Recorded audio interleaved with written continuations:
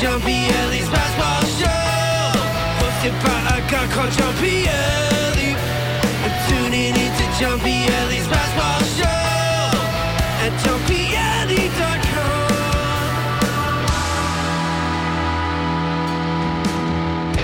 Everybody, this is another edition of the Basketball Show, brought to you by johnpielli.com, by St. Aloysius Church and School in Jackson, New Jersey, by Two Ways, One Passion Food Truck located in Scranton, Pennsylvania. As always, a handful of stuff we're going to get into today in the world of baseball, sports, and unifying America.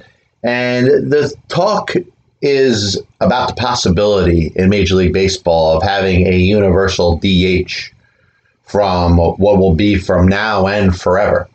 And the discussion has been for many years about the pro pitchers hitting, old National League ball compared to American League ball. And there used to be a time where the leagues were different. And I think as we embrace for many changes that we see in this country and this world, I think it's probably time for even the die-hardest of National League Baseball supporters, in other words, those that prefer a pitcher to go out there and hit, to be in favor of a universal DH. And hope is through Major League Baseball, this is something that's going to happen for the 2021 season. What you'd hope is that baseball rules or makes this decision relatively quick, because it's going to impact how teams, especially National League teams, address their offseason needs. You think of a team like the New York Mets that have a couple of DHs on their roster already. They would be more inclined to not want to trade one of those players if they knew that they were going to use a designated hitter all season. And the same could apply to any National League team. It's something that if Major League Baseball wants to either rule on or go in one direction or the other, it doesn't really matter. The bottom line is that they should decide right now as the baseball season is getting off-season is getting started. And about the differences that are going to be out there when it comes to teams, claiming poverty. They lost money, 40, 60, $100 million over the last season when there was no fans in the stands. And certainly with the uncertainty about the upcoming baseball season, having fans in the stands, or at least in some limited shapes or fashions, you understand the owners and the general managers and the team presidents' concern when it comes to how busy of an off season each one of these Major League Baseball teams are going to have. So, the designated hitter, is it good for the players? Absolutely. It employs more players. And remember in 1973, those of whom, myself not included, obviously, I was born in 1979, but those that saw the 1973 season saw the resurrection of several players' careers. And great players like Orlando Cepeda and Frank Robinson were able to play longer because they had the ability to DH as opposed to playing out in the field where they physically were unable to do that. Players that had played before were forced into earlier retirements or roles where they couldn't go out there and play the field. You think of Rusty Staub and his last 3 seasons with the New York Mets. Rusty couldn't play the field anymore. It might have been more beneficial for Rusty to be a designated hitter for an American League club had the Mets in 1983, 84, 85 had the designated hitter. Rusty may go out there and be able to maybe not play every day, but maybe start 100 games, 120 games, maybe get closer to 3,000 hits. And maybe we're talking about Rusty Staub being in baseball's Hall of Fame. So I think the designated hitter universally, amongst the obvious reasons, the obvious reason being pitchers are not instructed to hit. It's not that they can't hit. It's something that they are basically having the bats taken away from them in their youth. They're 17, 18-year-olds that are being defined as hard throwers and have the ability to pitch on the collegiate and professional levels are basically having the bats taken out of their hands. Now, for years upon years, there was no designated hitter. Up until 1973, the pitchers were expected to go out there and hit. They were treated just like any other offensive player on the 24-man roster at the time. And the fact that the designated hitter has come in, and obviously the specialization in baseball, You have players that are just identified by the positions that they're going to play. And a pitcher is not instructed on how to hit anymore. They're encouraged not to hit anymore. They're not taking batting practice. Part of it's because teams want to protect their arms. They don't want to see the pitchers on the bases. They don't want to see the pitchers up there swinging a bat. Baseball has changed this. And I think it is time, even as much of a diehard National League Baseball supporter as I am, it's time for the designated hitter to exist universally in Major League Baseball, and especially in a season in 2020, which baseball has experimented with it already. Their revenues are down, not because of the universal designated hitter. It was because there was no fans in the stands. But offense was at least on the same playing field. And I think the other aspect that we have to get into here is the teams that play in the National League, interleague play. You got NL teams playing AL teams every single day of the baseball season because there's 30 teams. There's guaranteed to have to be one interleague game every single day of the baseball season, or every single day where all 30 teams are playing, one American League team has to be playing a National League team. So if you have a different set of rules for the American League team, that they could institute a DH, they could have a designated hitter on their roster ready to play in what in a full season would be 162, and the National League not having that same rules is not fair. Even if you take the designated hitter out for the American League, there's likely a better hitter on the American League team's bench that could come up at a big spot than that National League team that is used to having their pitcher hitting. So I've been a little torn on it, a little ambivalent on this point for a while, because I do believe in National League Baseball, and I do believe that the change in a game of baseball is requiring pitchers to not even try to hit. And you've seen the production of pitchers as they hit on the field, and it's embarrassing. It really is. Outside of the guys like the Madison Bumgarners or the Zach Greinke's or the Noah Syndergaards, there are not any pitchers that are going out there that are even trying. And they're instructed not to. And it's something that I think is causing the game to change in the way that it is. How analytics are impacting how much you should probably invest in a starting pitcher. This is one change in the game that I think baseball should act on. And the sooner they do it, the better. The sooner they do it this offseason, every one of those 15 National League teams would put the best roster together, understanding that they're going to have a designated hitter as opposed to years before when they have it. Now, the other part of it is this designated hitter universally would be good for the players. That guarantees at least 15 players are going to get the opportunity to play every day without playing the field. Now, some teams may rotate it out, but the bottom line is there's going to be another good player that's going to get a chance to play every day that wouldn't anyway. So you understand why it makes sense for the players. Now, the owners say, hey, we want some sort of concession, maybe this expanded playoff format. Now, that's going to bring more ratings, especially when you're coming into a season where you're not certain whether there's going to be fans in the stands. And I think that's a very big concern, not just for the owners, but for the players and the fans. How about the John Piellis of the world that want to go out there and see 20, 30 baseball games in a season in person? You're not going to be able to do that if the pandemic continues and baseball, or at least regionally, whether it's the decision of the governors of the states and stuff like that, if there's no fans in the stands, it creates a lesser product. It makes baseball and its season a little more disappointing because baseball is about the fans. And it kind of gets me into this panegyric or monologue that I want to get into, talking about the value of fans when it comes to the world of sports. Because we can talk about fans that have, drastic opinions. Some fans will say something that might come out a little bit silly. Fans may say something that you'd be like, oh man, how could that person even say that? And then another fan may go out there and sound like such a homer that unless you root for the same team, you don't want to be around that person because that person is so biased in their own opinion. But the bottom line is sports, they would be nothing without the fans. And if you really want to understand it a little bit more, try looking at one of the NBA playoff games.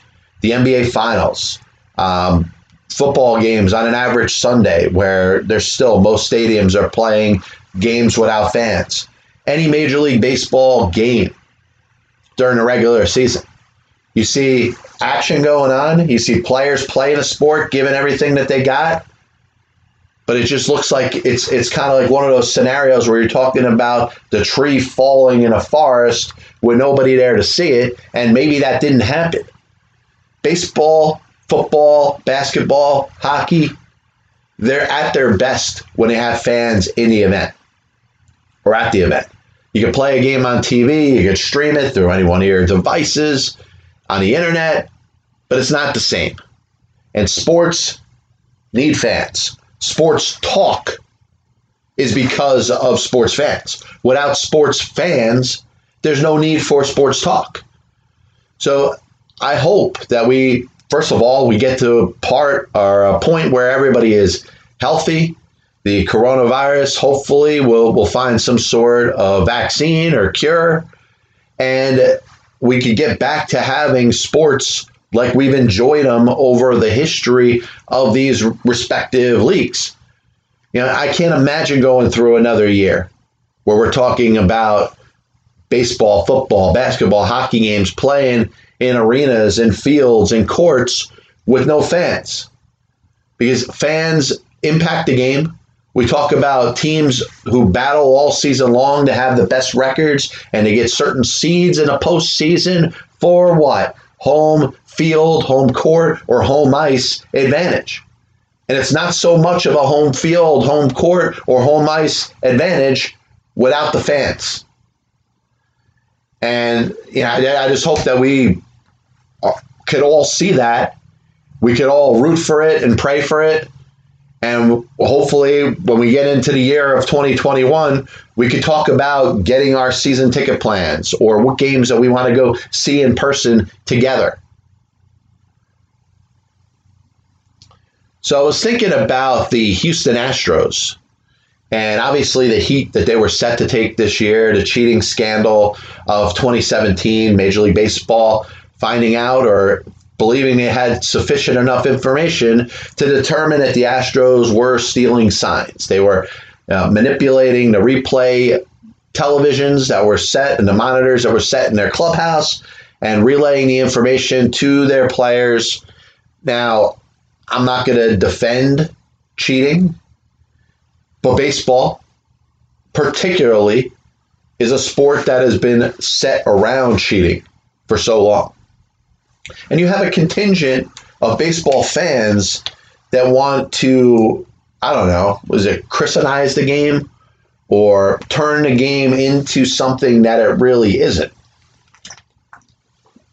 The major point that I want to make about this is the fact that since the invent of competition, not just baseball, which we know dates back to the late 1860s, Major League Baseball started in 1871 with the National Association.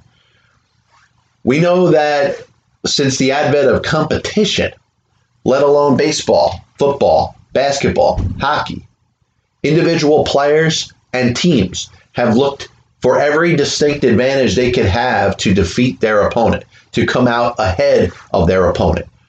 Players' jobs are on the line based off of competition, whether they could outperform their opponent or they could outperform those that are competing for the same job. It's no different in the real world. If there's any advantage, if you could present yourself for any business or occupation that you have as being able to do a job superior to somebody that may be in competition with you, that may enhance your position within that company or enhance your salary that you're willing to earn. So when it comes to baseball and cheating, I don't think it's as cut and dry as the average naysayer, that person that says, hey, I'm about baseball being pure, I'm about the sanctity of baseball. I can't imagine a game why anybody would ever do anything that is devious. There's no such thing as gamesmanship in that person's mind. They want everything to be played on the up and up. Everyone to be at the same exact level and let the best player and or the best team win. Now, that sounds good on paper. But if you're looking at a game in baseball which was started in the late 1800s by a bunch of players and coaches that didn't want to build America. The late 19th century was all about building USA. Your average man, whatever you were, whether you're white, black, Hispanic, heterosexual, homosexual, Christian, Jewish, you were expected to go out there and build America. That was the time where America was growing, and it was expected that the people, the males in that country, were going to go out there and help build America. Then there were the ones that didn't want to build America. There were the deviants. There were the ones that would prefer to drink moonshine as they're sitting on a bench playing this yard game in some sort of field. And as people started to unify amongst it and a league ended up getting started, you would find that the deviants, the ones that did not want to build America, were the ones that were out there playing professional baseball, not being compensated that much, not being compensated as much as those that were out there trying to build a country, but they were out there playing a game. So when the game starts with people that don't necessarily have the best of mindsets or the best of intentions, they're going to want to win more than the next guy. They're going to want to take every single advantage that they can to put themselves in the most advantageous position. And the ability to go out there and win and defeat their opponent and retain their job, where they can go out there and sit on a bench and drink moonshine. So we talk about cheating as it exists in a game 150 years later, in the year of 2020, talking about 2017 with the Astros, whether you want to talk about the steroids era, which once again is players that are competing with each other, not just to allow their team to win, but for their own personal gain, for their own personal income. And many times we could discuss how different players would have different opportunities had they not chosen to use performance-enhancing drugs. And is the fear of the court of public opinion going to get in somebody's way of earning millions and millions of dollars? Because the financial aspect of the use of performance-enhancing drugs in baseball has not been discussed that much. You have an opportunity to have enough money, not just for yourself, but for your kids, to make sure your kids are taken care of through the entire generation as they grow older and you pass on and it's their time to rule the world. And how about their kids? How about the baseball players' grandkids, to make sure that they have all the opportunities that maybe that player would not have had they not decided to use performance-enhancing drugs? There's many different elements to this, but I'm going to stay talking about the competition and the fact that baseball, followed by football and basketball and hockey, but there's certainly less examples of devious activity that's been done in other sports. But any advantage that a player could get over another, it would be silly to not expect them to do that. And history has shown baseball for 150 years has had players that have always tried to look for a distinctive advantage, whether it's a certain grip on a bat, whether it's using cork in a bat, whether it's applying some sort of foreign substance to a baseball, which for a while in a game was legal. It wasn't until Ray Chapman was killed in 1920 by a fastball thrown by Carl Mays of the New York Yankees that baseball decided that the spitball was going to be outlawed. And even when they did that, they grandfathered 13 pitchers and allowed them to use the pitch as long as they were continuing to pitch in Major League Baseball. So it didn't seem like they were that much against it. They wanted to call out the safety element. They didn't want any more fatalities when it came to Major League Baseball. But the fact that the use of foreign substance on a baseball was used for a tactical advantage lasted a very long time and was still used through the days of Gaylord Perry. And one of the things Gaylord Perry said, and I find this hilarious, is that Gaylord would make like he was doctoring the baseball even when he wasn't. So the hitter, from a standpoint of coming up there saying, oh man, he's going to use is this going to be a scuffed ball? Is it going to be the, Lubriderm ball? Is this going to be the Vagisil ball? Is this going to be the KY jelly ball? And maybe it's not. Maybe it's a straight fastball. Or maybe it's just a natural curveball or a sinker or a slider. Now, Gaylord Perry was able to use that to his advantage. Yes, he probably doctored some baseballs. He was caught doctoring baseballs on more than one occasion. But do you look back at Gaylord Perry and say that his Hall of Fame career, which included over 300 wins and well over 3,000 strikeouts, should it be determined that what he accomplished didn't count? He's in baseball's Hall of Fame. And you think of the likes of Shoeless Joe Jackson and Pete Rose, two of the best hitters in the history of baseball, two of the best hitters that Major League Baseball has ever seen.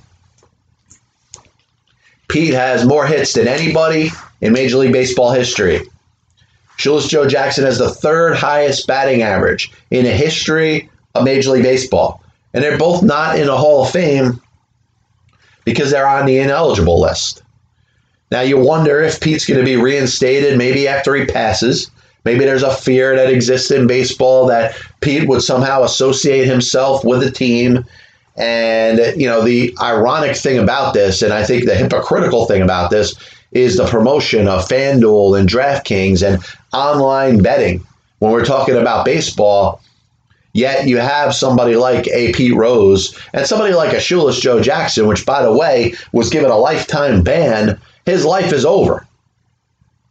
So you figure till death do us part, if you want to say that for a marriage, a lifetime ban in baseball should be lifted after that person leaves this earth. The fact that Shoeless Joe Jackson is not eligible as an active Major League Baseball player, he should be reinstated, number one. And then he should be eligible for the Hall of Fame and at least have the Veterans Association or the Veterans Committee, that exists in Major League Baseball, be able to make a decision on it. And maybe his name comes on a ballot, and maybe he's voted in, and maybe he's not. But at least he has a chance. And the same thing with Pete Rose. But the last thing I want to bring up about cheating is there's so many different things you can bring up when you talk about cheating. And a cheat is somebody doing something deceptive to try to alter the natural results of a game. You could say steroids is cheating. You could say, you manipulating the replay monitor in the clubhouse or in the side of the dugout so you can steal signs is cheating. But what about a catcher that moves a glove to deceive the umpire and make the umpire think a ball is a strike? There's many in the baseball community that actually think that's a good thing. There's many in the baseball community that actually think that is a skill that a catcher can bring to the table to fool an umpire that's there to do one thing, to call a strike and a ball, to deceive that umpire into believing that a ball is a strike. Now, I hope I explained that correctly enough, because if you use that terminology, you'd understand that I'm talking about something that's very deceptive. Is it cheating? Most baseball fans don't consider that cheating. But if you're going to consider, stealing signs cheating, what about the base runner that's sliding into second base or third base, and the fielder catches the ball and uses their glove to try to push that runner's hand or foot off the base. And if the person's hand or foot comes off the base, whether it's naturally or whether it's forced by an infielder, that base runner is usually ruled out. Is that fair? Is that deceptive? Is that cheating? I think it should all be spoken about. if we're going to talk about cheating, how it's impacting the game of baseball, we do need to talk about all forms of cheating. Certain players are allowed to play with ADHD medication. In other words, equivalent of amphetamines. Amphetamines are taken away from baseball. Baseball players are not allowed to use amphetamines now. Now you can talk about the difference between amphetamines and steroids, and they really are apples and oranges. I'm not going to say that they're anything similar, but does a player that is using greenies have a distinctive advantage on that field? The answer is yes. They're going to be more alert. They're going to be a little more fired up. They're going to suffer less fatigue than the other players that aren't using greenies over the course of a 162 game baseball season. Now, steroids can potentially enhance eyesight. Steroids can kind of make you feel like you're He-Man, that you can run through a wall, can kind of make a baseball look like a beach ball and show the ability, unbelievable ability to see a pitch that's just that far off the plate where you may swing at it. I was at an event this past weekend, and I got to talk to former Major League pitcher Danny Jackson. And he mentioned to me something that I never thought about before. And you know my stance when it comes to quote-unquote cheating. I don't believe in it. I don't think it's a good thing, but I'm understanding that it happens over the course of baseball history and has always existed since the game started. I don't think we're going to ban or be able to ban all forms of cheating. Once we get rid of the ones that we want to identify, whether it's steroids, whether it's the manipulation of a replay monitor, we're not going to be able to get all cheating out of baseball because the players, coaches, those that are in the game, even those that are studying computers and numbers, are going to try to find some way to give their players, their team, a distinct advantage. And they're not going to stop at the line of what is within the rules of baseball and what is not within the rules of baseball. But back to Danny Jackson. So he was a pitcher that pitched in the steroids era against many players that were using steroids. And there is, while I was talking before about the monetary aspect of those that are choosing to use steroids, perhaps for financial gain, perhaps for the ability to take care of the rest of their life, their kids, and maybe their kids. There's the impact that it has on those that are not using. Now, I don't believe we're ever going to be able to go back and 100% figure out which players we're using and we're not using. But to think about those that made the decision or a conscious decision not to use. Maybe they were worried about injecting themselves. Maybe they were worried about some side effects or health implications later on. Maybe they just wanted to play the baseball game as pure as they felt that it could be. Those players were impacted. Paul Lo Duca spoke a couple years ago, admitted that he used performance-enhancing drugs and started using when he was playing in AAA with the Los Angeles Dodgers organization. And he said that him and 3 other players basically made that decision. Said, hey, we're not going to get any further than AAA unless we start doing what these other players are doing. And because of that, they got in the major leagues. They leapfrogged over players that weren't using performance-enhancing drugs and had themselves decent Major League Baseball careers. But we seldom talk about the players that made the decision not to. Like I said, the decision could have been conscious. It could have been for health reasons, maybe a fear of getting sick, maybe a fear of not living a long life, maybe a fear of having their testicles shrivel up to peanuts. It's all things that could go through somebody's mind and all could be within a conscious decision to not use performance-enhancing drugs. But whatever led to it, the results were that player was at a disadvantage in the steroids era. And Danny Jackson makes a reference to me about a pitch that he would throw, kind of a sinker or a changeup towards the outside part of the plate against a left-hand batter. And that there were so few possibilities that could come out of that pitch. Either the batter may not swing at it, it'll be a ball. But if the batter swings at it, they're going to either roll it over and hit a ground ball somewhere on the infield, or they may pull it and hit a weak pop-up somewhere that probably won't get further than the infield.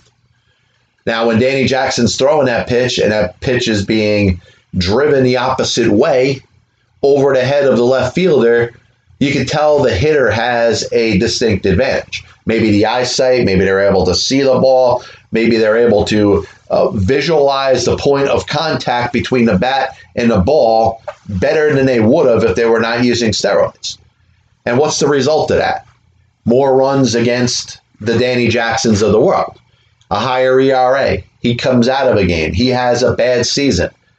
He doesn't get the contract for the next season that he was going to get. A couple of years later, he's out of baseball. And this just isn't about one player or one pitcher. It's about the distinct disadvantage that the players that did not use performance-enhancing drugs had. And I don't think there's many people that are speaking up on this. You know my opinion. I believe that baseball, just like any other sport, is entertainment. The best of the best used whatever they could to be the best of the best. Baseball did such a bad job presiding over the steroids era that they deserve some of the consequences of what's happening. Now, the players are the ones that are suffering. They're not being let into baseball's Hall of Fame. They're being considered cheaters for the rest of their lives. Sammy Sosa has no association with the Chicago Cubs in spite of all the revenue that he made for the Chicago Cubs, being the only player in baseball history to hit 60 home runs in 3 different seasons. He should be their hero. He should be on their Mount Rushmore of best players or best offensive position players that the Chicago Cubs have ever had. And it's unfortunate what happened to those players. Now, listen, they made a conscious decision to do it. But the way this was enabled and the way that there was no testing in place for something that, by the way, was illegal, there's enough egg in this thing to be on everybody's face. A little bit of a recap of the show today, and I do want to thank everybody for tuning in. This is the Pass Ball Show, brought to you by JohnPielli.com, by St. Aloysius Church and School in Jackson, New Jersey. We're talking about the different levels of cheating in baseball. When a catcher frames a pitch, it is deceiving the umpire into thinking a ball is a strike. We don't consider that cheating, and I don't know why. Manipulating a replay monitor to know what pitch is coming, well, that's cheating.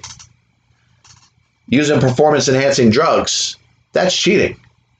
But getting a medication for ADHD that allows you to take greenies when greenies have been taken out of baseball for the last decade and a half, that's giving a player a distinct advantage over the others that are not allowed to do it. We spoke about the fact that we can't have sports without fans. We've tried it over the past year. The year of 2020 seems like the gift that keeps on giving was not good for the sports fan, was not good for the sports that we know and love. We hope the next year, as we try to get through this pandemic, hopefully we get a vaccine, a cure for the coronavirus.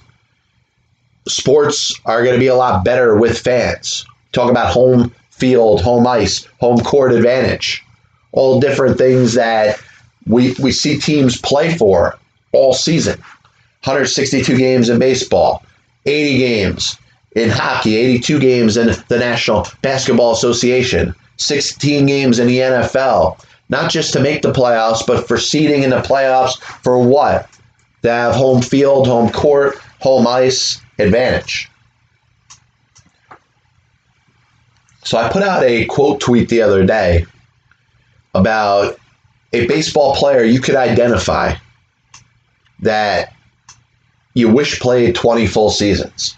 And the more of these that I put out there that get a good response, the more of them I'm going to talk about on my show. I put 3 different players out there. My first one was Tony Conigliaro. who came up as such a dominant offensive player. I think he could have been a Hall of Famer if he wasn't hit in the eye of the pitch thrown by Jack Hamilton in, 1967? Year the Red Sox made it to the World Series. He was never the same after that. I think of the tragic death of Jose Fernandez and what he was on his way to being one of the best starting pitchers in Major League Baseball. He'd be making $200 million over the course of his next contract, pitching maybe for the Marlins or maybe for another team. But he'd be one of the best in a game that doesn't have as many great starting pitchers in it. You absolutely have to miss Jose Fernandez. I thought of Mark Whiten and the amount of raw power that he had when he started his Major League Baseball career. He got a little bit of a chance to play, but anytime that he did, he never kind of took his game to the next level. We know he hit 4 home runs in a game. We know he was capable of going off at any given time. But I'm going to spend the last part of the show today going over some of the answers of the question. If you could pick one player that you wish played 20 full seasons in Major League Baseball, who would it be?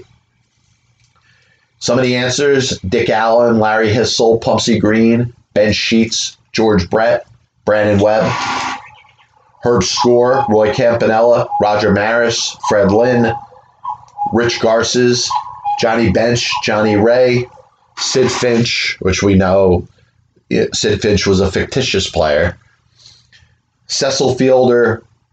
I came up with Conigliaro and Mark Whiten. Amongst players that were cited by 2 or more individuals, you got Mark Fidrich, Ken Hubbs, Satchel Paige, Doc Gooden, Ken Griffey Jr., Jackie Robinson, Eric Davis, Ted Williams, Don Mattingly, J.R. Richard, Kirby Puckett, and Prince Fielder were cited twice. David Wright, Jose Fernandez were cited 3 times. And the players that more than anybody else came up with, 5 each, were Sandy Koufax and Bo Jackson.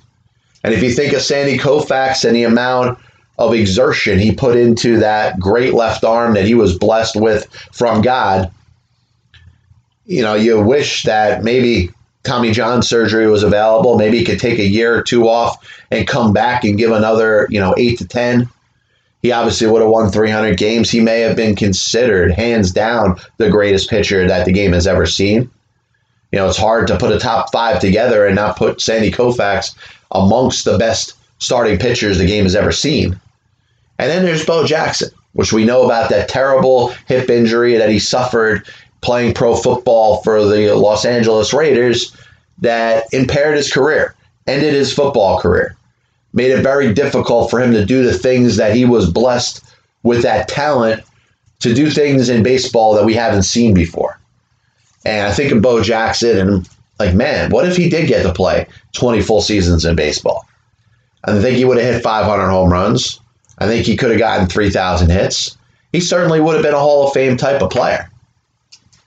Once again, this is the Pass Ball Show brought to you by JohnPielli.com, by St. Aloysius Church and School in Jackson, New Jersey, by 2 Ways, One Passion Food Truck located in Scranton, Pennsylvania. We'll be back with you next week. God bless you. And as always, I'll see you on the other side.